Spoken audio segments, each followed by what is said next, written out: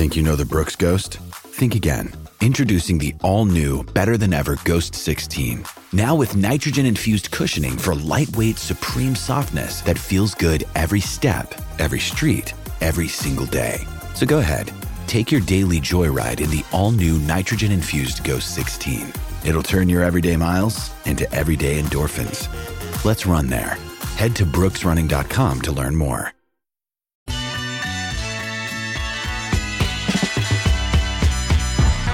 We are back, 1 hour down, 2 to go. We are flying through this Friday, getting you ready for the weekend. What am I saying? It is the weekend. It started on Thursday. We're 2 days into the weekend right now. Americans playing in the Ryder Cup wish the weekend was over already, or do they? We'll get to that momentarily. A lot of great things coming up this hour. Also, the great, the one, the only John McClain will join us in about 20 minutes. We got Kelly in Vegas coming up to give us our weekend bets. A lot of fun to be had on this Friday as we go steamrolling into the weekend. I'm trying to think of the right word to describe how quick we're going to get in the weekend. I'll come up with it before the end of the show. I'm Chad Withrow. Jonathan Hutton will be back with us next week. Well-deserved. A couple days off for Jonathan.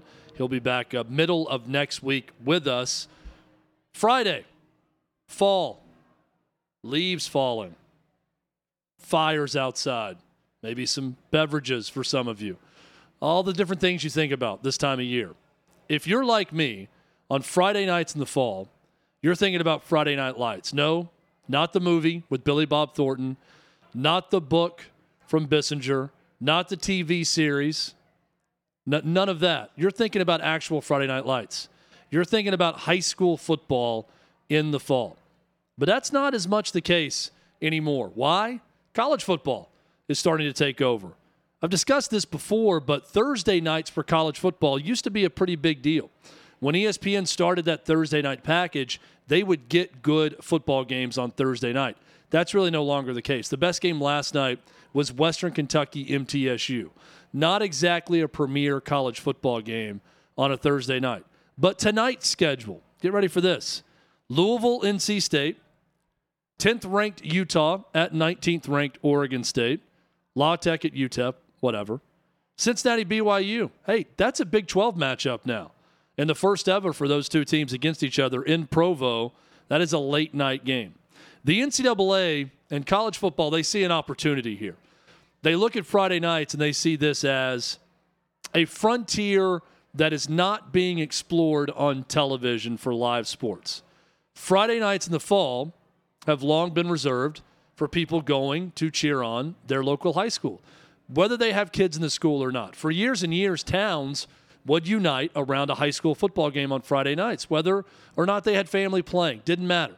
People went to the high school football game. It mattered. It still matters in a lot of communities around America. Doesn't matter everywhere, but it still matters in a lot of places. But college football is afraid of the big bad NFL. Thursday nights, well, that's reserved for Lions over the Packers last night.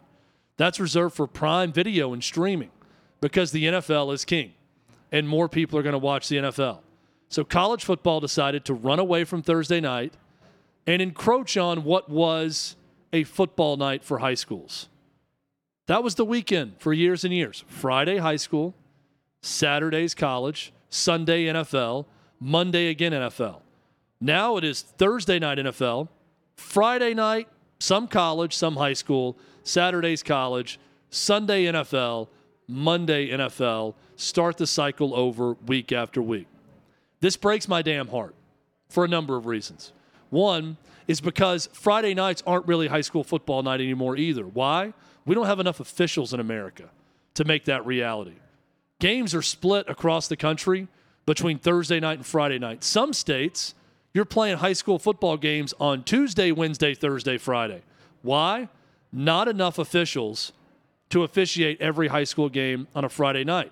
So teams have to play on different nights to make sure they have officials for the game. It breaks my heart that we're at that spot in America. But there's a lot of reasons contributing to that. Some is people not wanting to officiate because they don't like getting yelled at, getting threatened, and some bad behavior from parents or players or coaches or whatever it may be. The pay is not good. There's a lot of reasons contributing to this, but When I look at that college football slate on a Friday night, sure, I'll be home tonight. I'll tune in for some of those games. That part of it I'm fine with.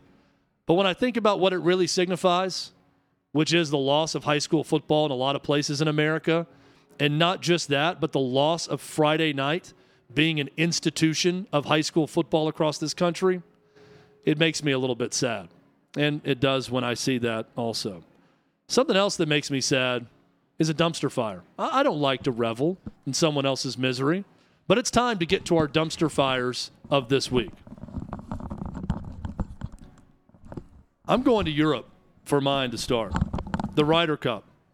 High hopes for the Americans in the Ryder Cup this year. They were the betting favorite for a good portion of the week. By the time the tournament came around, they were no longer. Tournament, contest, whatever you want to call it. They were no longer the favorites. I bet on the Europeans to win this tournament. I did that because of history. Not having won on European soil since 1993 is a factor in this. Playing in Rome, I wake up like a lot of people this morning, and I turn over to USA because I want to see what's going on in the Ryder Cup. And when I turn that TV on, I see 4-0 Europe in the lead. Not good. So I watch a little bit, and I'm thinking, okay, hey, there's some good things happening here in what is the late afternoon session, but early morning here in the States. Watching the 4-ball competition. Americans are leading a number of them, tied in some, losing a couple, but it looks like they're going to balance it out a little bit. They're still going to be behind after that historic start for the Europeans, starting 4-0, but they fall apart late. And not as much fall apart as Europe really took over. Score right now is 6.5 to 1.5 going into day number 2. And I thought I was upset about that because, look, I'm pro-America in all ways. And if America's involved in an international competition, I want them to win. I don't care if I disagree with the politics of someone not playing in the match. I'm not rooting for the U.S. women's soccer team to lose to Iraq in a match. I still want them to win. I know crazy for some people to understand, but that's the way I am. I want America to do well. I'm not reveling in American failure in the Ryder Cup right now, but I thought I was hurt by America's performance and what was happening. I'm here in studio getting ready for the show, and Colin Warner, our audio tech, is livid at what happened at the end of this round today with the Europeans taking charge. So much so, I thought he was almost emotional about it. But Colin, who's with us right now, because I got to get his reaction. Colin, you calmed down. You went away. You got some lunch. You were upset when it happened, but you came back a different man. What happened? Did you gain some perspective? That was the 7 Miller Lights, probably. Oh, that too. Yeah, that also helps. Yes. I did gain some perspective. You know, you have to go back to history. It's the first time Europe started 4-0 in the morning sessions, history of Ryder Cup. First time in history, U.S. didn't win 1 point, history of the Ryder Cup. But I'm thinking I'm a true American, so I believe that the Americans will come back. That's what we do. We're resilient. Yeah. We will come back. I think Brooks Koepka kind of calling out John Rahm for being a board, you know, that might fire him up. I think the big thing is maybe get away from the whole bro squad. Just put out your best players together. That's what, you know, Zach Johnson, his whole thing was just let them do what they do. You know, we don't need no rah, rah, rah. We don't need any inspirational videos. Well, maybe that didn't work so well. But then again, they ran into an absolute buzzsaw. The Europeans putting out of their mind. And then you had John Rahm, eagle on 16. John Rahm, birdie on 18. The way it came down on the 18th hole on the last 3 matches of the day was just absolutely unbelievable. But it is absolutely what the Europeans do on European soil. Colin, this is the perspective we needed. I needed to pick me up because I was sure that it was already over, but maybe there is still a chance for the Americans in this competition. And Colin had mentioned Brooks Koepka. So the quote about John Rahm was, and I quote, this after they tied their match day, their 4-ball match. Koepka says, I want to hit a board and pout just like John Rahm did. But you know, it is what it is. Act like a child, but we're adults. We move on. Well, the Americans better move on and move on to better play and win a lot starting tomorrow to have a chance to take home this Ryder Cup championship. It's an event I love watching every year. It's a good opportunity to watch before football with such an early morning. It's overnight, really, middle of the night type competition. But I'm up early, and I'm watching. I got to see a lot of it this morning, which was really cool. Colin, thank you so much for the really inspirational, I thought. Considering your state of mind when I saw the Europeans knocking down those putts, you're in a much better place now, so we appreciate you for that. Thank you, Miller Lights. That's all we need. Thank you, alcohol. Oh, speaking of alcohol, Old Smoky Moonshine and Yeehaw Beer. That's where we are every day here in Nashville. So we are sponsored by alcohol. Colin's Good Feelings, Good Tidings about the Americans, sponsored by alcohol. There was another alcohol moment over the weekend that involved shots between Brittany Mahomes and one Taylor Swift. And this has set the world ablaze. And this is the Dumpster Fire segment. Davey Hudson with us now in a little bit of a magic act. That was like a SNL quick change right there with these guys swapping seats, getting the headset on, getting ready to go. Davey, well done. You've got a Taylor Swift-inspired dumpster fire for us this week? Well, I do, but this is something that's been going for years, in my opinion, and, I mean, it was really highlighted in Netflix's show Quarterback, but my dumpster fire for this week is Brittany and Jackson Mahomes, because the headlines, at least until today, have been completely off of Brittany and Jackson and how annoying they are, soaking up all that attention, and now Taylor Swift being in the spotlight is leading to them hitting the back burner even more so. But there was a report, Chad, you brought this to my attention, that Taylor and Brittany actually had a nice conversation and hit it off whenever they were at the Kansas City-Chicago Bears game last Sunday. And I guess we will see if Taylor ends up showing up to MetLife Stadium, if that relationship continues to blossom, in which case it might be two of the most annoying people on earth having all the spotlight at that point. So I don't even want to think. This fire right now is somewhat contained to the dumpster, but, I mean, I could see it just encapsulating the entire building right next to it. So we'll see where that goes, but that's my dumpster fire for this week. I got a hot take for you. I find Brittany Mahomes to be charming. I did on the show. I don't know what it is, but I find her to be somewhat charming, and I like her. Jackson Mahomes, absolutely not. So when I saw the report that Brittany, and I keep wanting, every time I say Brittany, I want to say Britney Spears also instead of Taylor Swift. Brittany Mahomes and Taylor Swift hit it off and enjoyed some shots together. That didn't bother me that much. Now, the thought of Jackson Mahomes weaseling his way in there with Taylor Swift and shooting some sort of dumb TikTok dance video with T Swift, Davey, that bothers me. Yeah, I mean, that bothers me a lot. We've talked about this. It was smart of Netflix's Quarterback not to have Jackson Mahomes talk once. And yeah, probably per the request of one Patrick Mahomes. Yes, but with Brittany, I don't know. Like, listen, I like Patrick Mahomes. All right, I understand where he's at in the place of the NFL and football at large. But I don't know if I've heard of a couple that have more annoying voices than the two of them. Like, you've got Kermit on one hand, and I don't even know who to compare her to on the other hand. Have you seen the video comparing Patrick Mahomes to Kenny Powers? Yes. To Danny McBride's Kenny Powers? It is very, very close, those voices. Soundgarden there. Yeah. Yes. It's very, very close. I'm not saying that Brittany Holmes can't be annoying. I'm sure, most people can be annoying. She certainly is that. There's something about her that's charming to me. Jackson Mahomes, absolutely not. I did love all of the memes of putting Jackson Mahomes in different skyscraper scaling shots, trying to get to Taylor Swift to get the TikTok going. Yeah. That was hilarious to see with the Jackson Mahomes stuff. And I get it. Maybe I'm part of the problem here because I'm tired of all the Taylor coverage, yet here I am on a show actually bringing it up. I want that to die down. I get it. It's bringing a new audience in there. There was a funny bit I saw, and Cooper Kupp did an interview. I can't remember who was interviewing him a couple years ago, but he was breaking down this play to levels what we would describe as beyond scientific. And they're just saying Swifties 48 hours after researching what the NFL is. And so that's been another funny part of this is what the Swifties are going to bring to the NFL and bring to the game. Davey, thank you so much. That was a good dumpster fire segment. Thanks to Colin Warner also for his perspective on the Americans and the Ryder Cup. I guess I'll keep watching. I'll certainly continue to cheer on America. Hey, America's cheering on baseball. Highest attendance for Major League Baseball since 2017 this year. I think a big reason for that boost in attendance, some non-traditional winners that are finally winning. Non-traditional baseball markets, I wouldn't say that. Baseball markets with really good fan bases that have been abused by ownership for years and years that have done well this year. And there's no better example of that than the Baltimore Orioles, who have had a storybook season, and they clinched the AL East last night.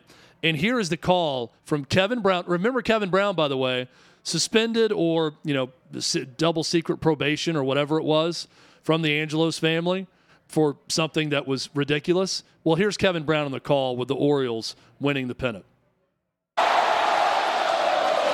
And it's up to Tyler Wells and Trevor Story. Strike one. We've talked about all the folks who made this possible. This belongs just as much to all of you who have watched, who have listened, who have come to the ballpark all these years. Just outside the Story. Mike Elias, Brandon Hyde, and this organization, they preach patience. We preach patience. You all were patient. You tuned in night after night, hoping for a moment like this. The 1-1 to Story is grounded at third. Ramon Urias from third. The Orioles have done it! Go crazy, Baltimore! You are the new champions of the American League East.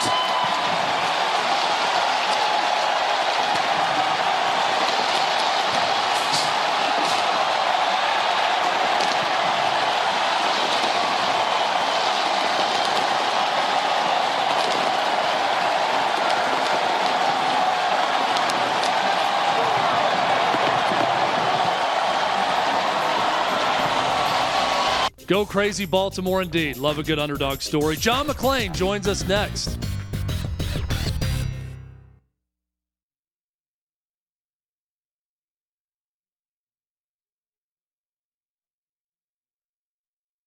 It's not every day you get to talk to a Hall of Famer, but we get to talk to one every single week on this show right here. John McClain. He's the man. He's in the Hall of Fame. He's in numerous Hall of Fames. He's certainly in our Hall of Fame. You can read his 4 columns. You can listen to his appearances all at sportsradio610.com every week on in 6 different markets, including our sister station in Nashville on 102.5 The Game. Joins us here weekly to talk NFL. John, how are you this week? Chad, I'm doing great. How are you? Doing very well. So this came down just a few minutes ago. The NFL is changing its gambling policy, John, to be lighter on those that bet on non-NFL events at team facilities, where a first offense is now 2 games. This clears the way for Jamison Williams with the Lions, Nicholas Petit-Frere with the Titans to come back starting on Monday. I think this is a pretty common sense approach to it. Bet on the NFL, really bad. Bet on your team, even worse. Bet on a UFC match because you're on the team bus, not as big of a deal. So I am glad that they took care of this and changed it where some of these guys can now get back. I had a technical difficulty there. You sound great. You look great, too, so you're good now. Thank you. Well, first of all, to me, they should outlaw all gambling at facilities. You're confusing some of these guys because a lot of them are not very smart. And it's not just the players. There's a lot of coaches I know are not very smart. And if you allow them to do little things like that, why not just sneak in another bet? Well, and they're not allowing it, John. To be clear, it's still not allowed. That was the confusion before, I think, was, well, what exactly is a team facility, right? If it was on the road, in a hotel, on the team bus, it was some of that. The wording is betting on non-NFL sports while at a team facility. That's the only one they've lowered from 6 games to 2 games. I wouldn't do it. Still a 2-game suspension, though. Yeah, well, number one, you should never bet, period, especially when you're at your facility.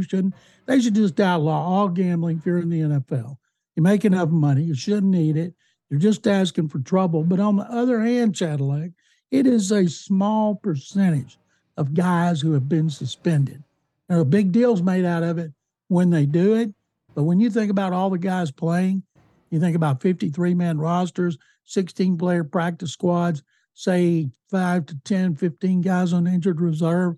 That is a lot of players on every team, not to mention everybody else in the organization. So it's a handful or two handfuls who've actually gotten caught. And I'm not saying they don't do it, but it's still a small percentage. And I think we're always going to have people who violate it. And, John, don't you just think if you get the right agent and you're a player going into the league, that agent should just say, here's my rule.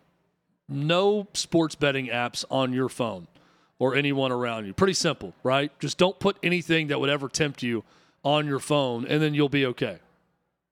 Oh, the teams can do that too. They'd like for everybody to do that.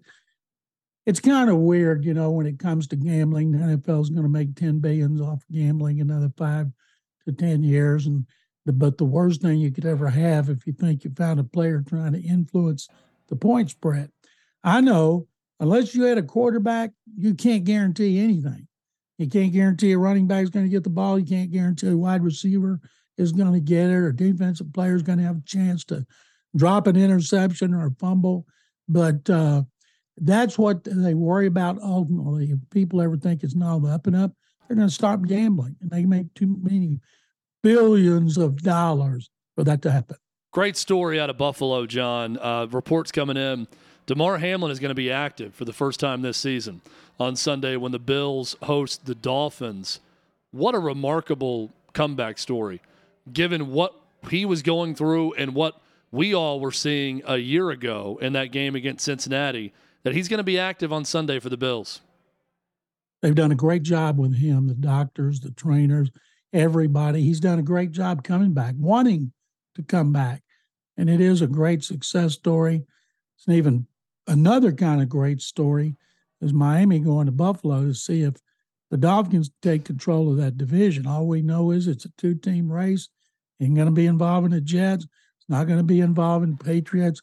And this is a chance for the Dolphins, who started off 2-0 on the road, to go 3-0, beat their biggest rival at home. This game is going to be fantastic. John, you mentioned the Dolphins, so I have to ask you, what the hell is going on with Denver and Sean Payton and that team? That was a lay-down performance defensively, giving up 70, historically bad defensive performance for an NFL team. What is happening? Well, if you were to ask Jets offensive coordinator Nathaniel Hackett, he might say it's one of the worst coaching jobs he's ever seen. Karma? John, are you saying karma? Karma could be a factor here? Absolutely. And I'm all for it because I thought Sean Payton was way out of line with what he said about Hackett, even though all of it was true. And I'll tell you something else. This is a lesson for anybody who is out of football and still wants to be in football, like Payton was last year on Fox. He said some things about the Dolphins and Tua Tagovailoa, and they were using that as motivation last week. Now, Tua would never acknowledge that. But if you want to come back, just stay off TV, stay off websites. Don't say anything. It can come back to haunt you, and Payton has. And Payton, who was great when he had a Hall of Fame quarterback, it's amazing how that happens, isn't it? Now, and Russell Wilson's not the reason they're losing. It doesn't look like Sean Payton's got his act together, and everybody wants to say, oh, it's only a matter of time. But I'm all for him getting it egg on his face because that's where it deserves to be. Yeah, I think you can go one of two directions when you get out of it for a short time when you're a coach, and especially when you've had success. You can go the direction of being humbled a bit, not having a team and being around a locker room and all that. Or you can watch games every week and get involved in the media and start to buy into your own clippings and maybe your own lore a little bit and watch everyone and see the little mistakes and think, I'm so much better than everyone else. I will do a better job. It seems to me Sean Payton's gone the latter and decided that he's better than everyone else and he could do a better job than anyone else as he's watching and talking about those games. I think he was already that way. It just didn't manifest itself when the Saints were winning because of Drew Brees, because they had a good organization and good teams during that period in which he was there. But now that he's in Denver, and everybody thinks it's only a matter of time before he's going to do stuff to make it look like it was all Russell Wilson's fault. But can you imagine what it's going to be like if they lose at Chicago? The Bears are one of the worst teams I've ever seen. and they're headed to maybe getting the first pick in the draft, getting Caleb Williams, and then trading. They can trade up if they get close because they also have Panthers' first-round pick. But if the Broncos were to lose at Soldier Field, what a great story that would be. John, which 0-3 versus 0-3 game would you most want to watch? Broncos, Bears, or Vikings, Panthers? Broncos, Bears, because the Bears have so much going on the field, off the field. Matt Eberflus is probably going to end up being fired. GM may end up being fired because they put their faith in Justin Fields. Luke Getsy, the coordinator, was trying to make him do things that's not what he does best. And one of the best things about being a coach, you got to maximize the strengths, minimize the weaknesses. They're trying to make him be a pocket passer, and he's not. Or they're geniuses, and they're going to get the first pick and draft Caleb Williams, who is the best of what looks to be a terrific quarterback class. But man, oh man, are they bad right now? Could they be historically bad and be 0-17? Could be. Really is right. Yeah. Really tough situation, John, with Chandler Jones in Vegas. Seeing that video yesterday, some of the other behavior on social media. Arrested today for breaking a protection order, an order of protection. What do you make of this? I mean, it's tough to know exactly what's going on, but I think we all feel like it's a guy who needs some help. Chad, I stopped tweeting and retweeting because he was so far out there. Things he was saying about other people, things he was saying about Josh McDaniels, and everybody said he needs help.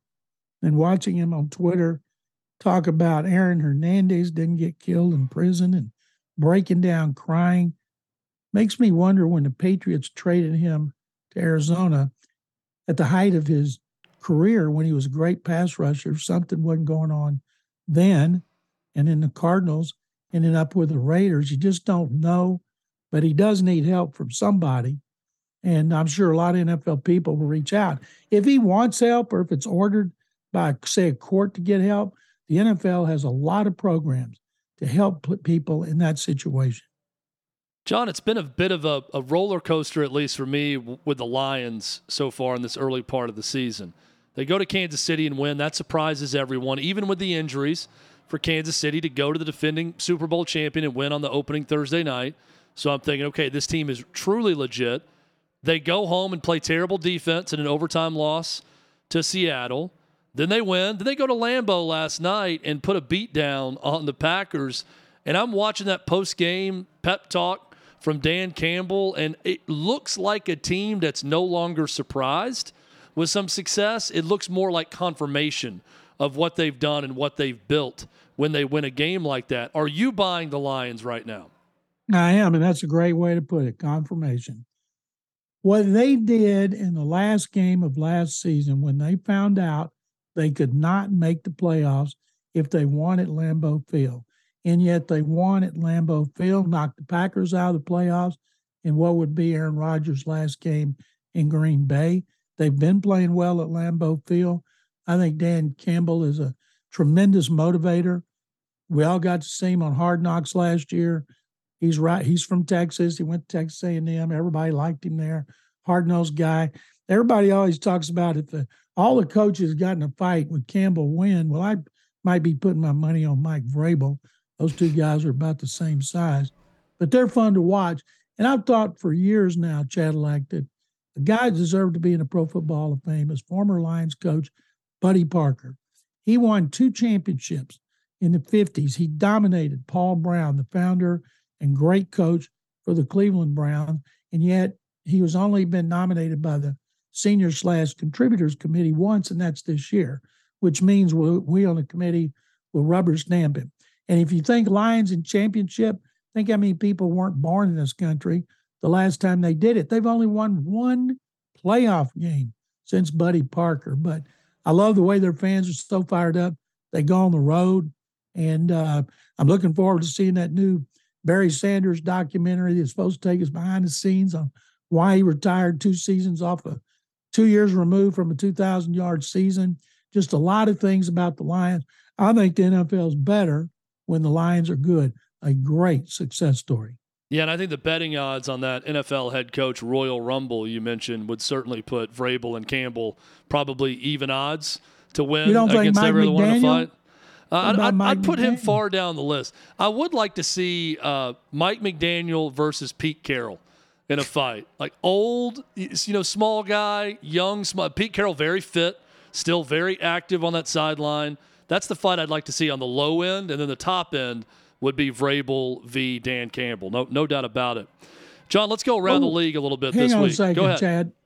What was it that Campbell said when he took over? They're going to bite your kneecaps? Basically kneecap biters. Guys who are going to bite some kneecaps. Well, Mike McDaniel could bite Vrabel, and he could bite Dan Campbell on the kneecap because that's about as high as he could get.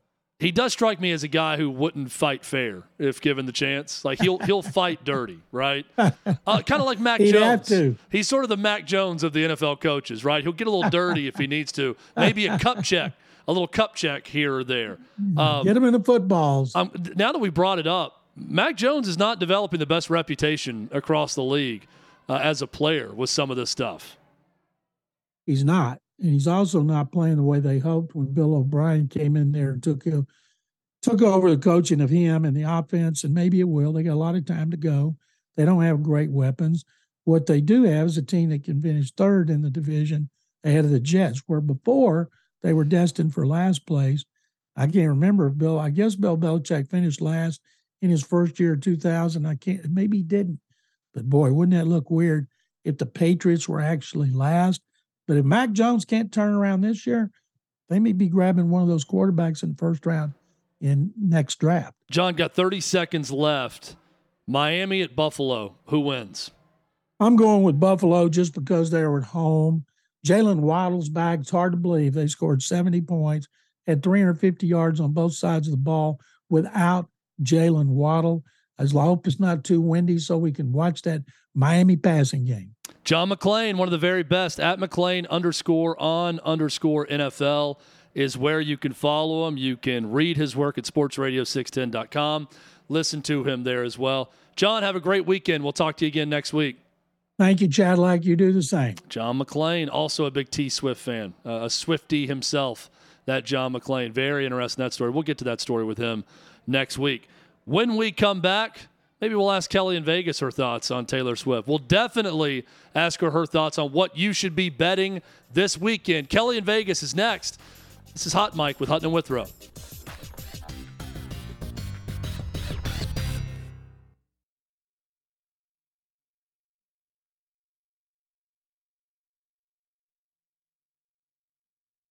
Welcome back into Hot Mike with Hutton and Withrow. I'm Chad Withrow. Jonathan Hutton, not here today. Apologies for that. He'll be back on Monday. The good news for everyone out there is that Kelly Stewart, Kelly in Vegas, is here. She's with us for her weekly segment with us, talking all things sports betting on this Friday. Kelly, I got to start with, finally bragging a little bit on myself, because while my betting hasn't been that good, I did pitch A&M minus the points against Auburn this past week. And you laughed it off, and look what happened. Finally, a winner. You're looking at a winner for the first time this fall, Kelly. I am very happy for you. Hugh Freeze, that offense. The defense did what I needed it to do, but I could not get anything offensively going from the Auburn Tigers. So congratulations to you. And no, I am not taking Arkansas this week and stepping in front of A&M, even though I do believe it's the right side. Well, we might get into Arkansas also on that, but I want to start with my pitch since you laughed it off a week ago. I'm going with another favorite. Hutton's not here to make his pitch, so you're either going to have to say yay or nay to what I'm throwing out here to you. I think USC is going to destroy Colorado in a similar fashion that Oregon did a week ago. I know it's a lot of points, but I am going to take USC minus 21.5 at Colorado. Kelly, am I crazy? I don't think you're crazy, but Folsom Field is a tough place to play. 27 is a little overblown, just like, 21 was a little underblown last week. Let's see if the Colorado defense can't come to play, but I think this is going to be a track meet. I would not be surprised to see a ton of scoring. Slight lean towards the over. I think it's still in the mid 70s, which is just an absolutely wild number to see in college football these days. But I don't think USC is quite as good as everybody's trying to make them out to be. We'll find out soon enough. We'll find out about Tennessee and South Carolina. A lot more about both those teams this week also. Kelly, you like the Gamecocks in this game. I'm in full agreement with you on this one. I thought the points were a lot when this line initially opened. It hasn't really moved a lot throughout the week either. Why South Carolina? This is tough. I know you are a big Vols fan, as is our good friend Clay Travis, but man, I'm not sure they're going to get avenge that absolute blowout from last year. Look, last season's offense, nails. This season's offense, not so sure. This is a pretty large number for a team who really didn't look super impressive against Virginia, Austin Peay, UTSA. And then, as you remember, I told you they were going to lose in Florida as a 6-point favorite on the road. Gamecocks, on the other hand, look, that defense looks pretty mediocre on paper, but they played Georgia, North Carolina, and Mississippi State, all pretty good offensive teams.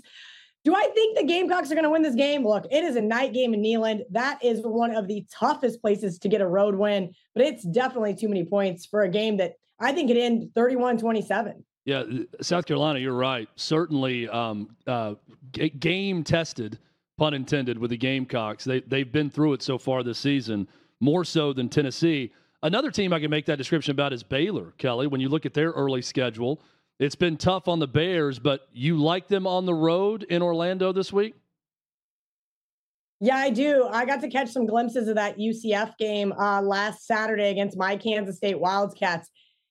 Whoa, that defense. Let me tell you, K-State was very banged up in that game, but laying double digits here at home, I know it's the bounce house. I know it's a tough place to play, but they gave up 536 yards again last week. Dom Richardson's going to be back for Baylor. Blake Shapen should be back under center for Baylor, plus a handful of a couple other guys. Look, I think getting out of Waco for the first time this season is going to be exactly what the Bears need. This is too many points for a defense that could just get gashed for another 150 yards here on the ground.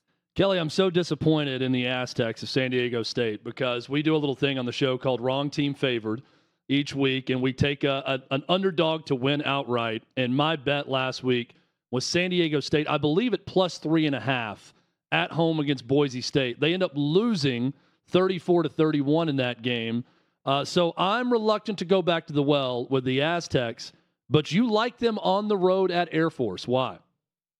Yeah, I was on them last Friday night as well. Look, they had a shot to win that game. Jalen Maiden doesn't fumble on the 1-yard line. What could have been? That might have went the other way. SDSU owns this rivalry. They've won 9 of their last 10. This isn't going to be a tough game in Colorado Springs, but the Falcons defense, we know, is stout. Low-scoring game. I'm getting double digits here. Last year's final score was 13-3. That was the last time that San Diego State lost to this team. I don't think you can run the ball against this Air Force team, so I'm expecting an air raid from the Aztecs. I think they keep it close, and maybe, just maybe, they can cash that 3-1 ticket on the outright. So Florida is in Lexington to take on Kentucky this weekend. I saw something where this is the first time Kentucky's been favored over Florida in something like since point spreads existed. It's been so long that this has happened. There is some love coming in for the Gators on the road in this one. Kentucky just a slight favorite in this one. Kelly, what do you think about this matchup? So the matchup aside, I love betting on ranked teams catching points, and that is betting against, I should say. It is always super trappy. I'm not understanding the love for the Gators here. I have seen this Gators team in person too many times to really trust them. Hey, do they step up big against the Vols? Absolutely.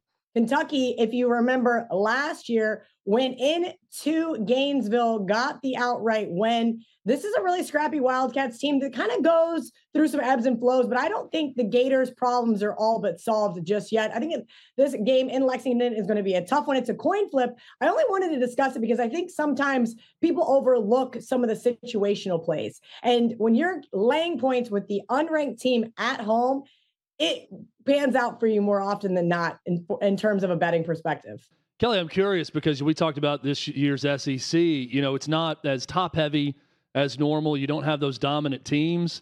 I'm guessing in your line of work, it's harder to identify trends also. We'll keep bringing up that Florida performance against Tennessee, but that's completely out of character for what we've seen from Florida this year. And really that one half, for the most part, sort of out of character with Tennessee. But I feel like there's probably 10 SEC teams in that camp that we've seen so far that are kind of week to week. And it seems like most years in college football, you can establish trends better in terms of betting markets and what teams are doing. Are you finding the SEC a little bit more difficult to play this year? Oh, absolutely. You brought up Auburn just to throw some salt into the wound. There's about 5 SEC teams that I have no idea what their identity is from week to week. Sometimes they show you a little bit more. Sometimes you don't see enough. I think another one of those teams is Ole Miss. I think another one of those teams is Mississippi State. Obviously, we already talked about Florida. Arkansas, we kind of touched on against A&M. I want to take them plus the points here in Arlington. But again, I'm not sure who this Razorback team is. I would have to agree with you right now. We know who Georgia is. And that's about it. Yeah, it's tough to figure out. Maybe a little bit easier to figure out in the NFL. Maybe not. You've got 2 games, 2 teams you like this week, Kelly. Let's start with the Panthers against the Vikings. Oh, this one's disgusting. Chad, I feel like I need to go take a shower after I bet this one. I took the +4. It did hit 4.5, came back to 4. So it's gotten a little bit of action. I'm not sure if this Vikings defense can actually play an entire game of football. And that is the problem here. Even Justin Jefferson went to his Instagram to complain about his own defense. I mean, when you're the best wide receiver, if arguably not one of the best players in the NFL, you're going to get frustrated by your defense giving up big leads. And that's what we've seen this defense do. They got gashed by the Eagles, got that push late. We've seen them lose at home as favorites to teams like the Bucs. This team is very, very bad on defense. Kevin O'Connell, now we're hearing rumblings about him being in the hot seat. Now all of a sudden, they're supposed to be a 4-point favorite in Carolina. Whether it's Bryce Young or the Red Rifle on Sunday, it doesn't really matter to me. I did like this team last week in Seattle, ultimately ended up staying off because I missed the 6.5. But for a better part of 3 quarters, we did see the Panthers come to play. They are not tanking. They are trying to win football games. The Vikings, on the other hand, have had a monstrous amount of turnovers that is just completely unacceptable at this point in time to be laying points with this team on the road. We know that teams that are 0-3 and 0-3 against the spread, which both of these teams are, the underdog covers almost 71% of the time. Kelly, you know full well you're going to be watching every second of this disgusting game between the Panthers and Vikings. You're gonna love it. We discussed this earlier this week, but which game is more disgusting? Panthers, Vikings, Bears, Broncos. If you had to watch one start to finish, which one are you watching? This isn't even up for debate. Chad, I am in Wisconsin right now for a wedding. We're flying out of O'Hare Sunday night. I had tickets to this game. I had full on planned on doing Thursday night in Green Bay and Sunday afternoon at Soldier Field. I gave them away. As a Broncos fan, it is not even worth my time when there are 6 other games on the television at that time to waste my time on the worst game we are going to see. And imagine even getting involved in this game, either taking the points or laying them. Absolutely not. This is a complete and utter stay away game. See, if I were you, I would have gone to the game just for the story. Years from now, you're like, I was at that. Remember when Sean Payton was the coach of the Broncos and they gave up 70 points to the Dolphins in historic fashion? The next week, I was in Chicago for that game, pitting 2 teams that were combined 0-6 at that point. I would have gone to that game just for the story. We may have to update some Sean Payton getting fired props at some point. I don't think we're in danger of that right now, but maybe next week we'll get into some of that. Bills Dolphins, my favorite game of the weekend. All kidding aside about some of these bad NFL games. Bills Dolphins this week. Kelly, who are you playing? Yeah, I don't like to get into the sharp squares argument too much here, and that's just because, hey, the NFL is a lot more square than people ever want to imagine. But I can tell you this right now, this is the sharp square game of the week. All the sharp guys are going to be on the Bills. All the squares are going to be on the Dolphins. And why wouldn't you want to be on the Dolphins? You just said they hung 70, and they could have tied the all-time scoring record. but Mike McDaniel was so nice and did not kick the field goal against Sean Payton. What a class act. Now they have to go to Buffalo. Good news is the weather's not crappy like it normally is when these two play. So that is a benefit to the Dolphins. Right now, they have the number one most passing efficiency rating, which is huge for metrics. But if you looked at this game before the year started, the Bills were almost a touchdown favorite. Then we saw them lose to the Jets. Then we saw them finally turn a corner last week in Washington. Now this one's sitting at 2.5, 3. So I always like to tell people to shop around. That key number of 3 is very important. So 2.5 if you like the Bills, 3 if you like the Dolphins is the bet.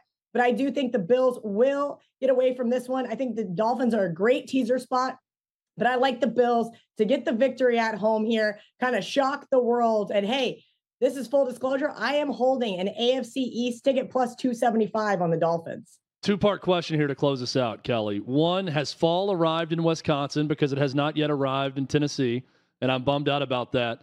Two, how pissed off are you to be involved in a fall wedding right now with all you have going on with football season?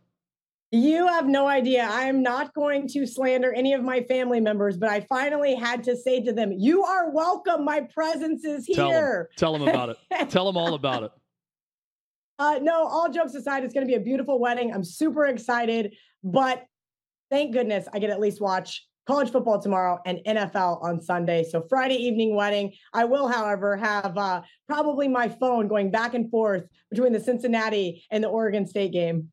Perfect. Kelly, we enjoy these weekly visits. Really appreciate it. Thanks so much. Have fun at the wedding. Have fun with all the football. May, not just me this time, may we all actually be winners this weekend. Together. We're going to win together. Thank you, Kelly. Thanks, Chad. Can't win. There will be losers this weekend. But my solemn prayer is that you will be a winner and we'll all be a winner, much like Kelly in Vegas. And she provided those winners for us for this weekend. We're going to have some winners in the final hour of the show. Guns Show, live in studio joining us. We're going to have a debate over who is the most famous person in America, non-politics division. Excluding Joe Biden or Donald Trump, who's the most famous person? Is it Taylor Swift? Is it someone else? But when we come back, my top 10 college football games of the weekend, that's next. This is Hot Mike with Hutton and Withrow.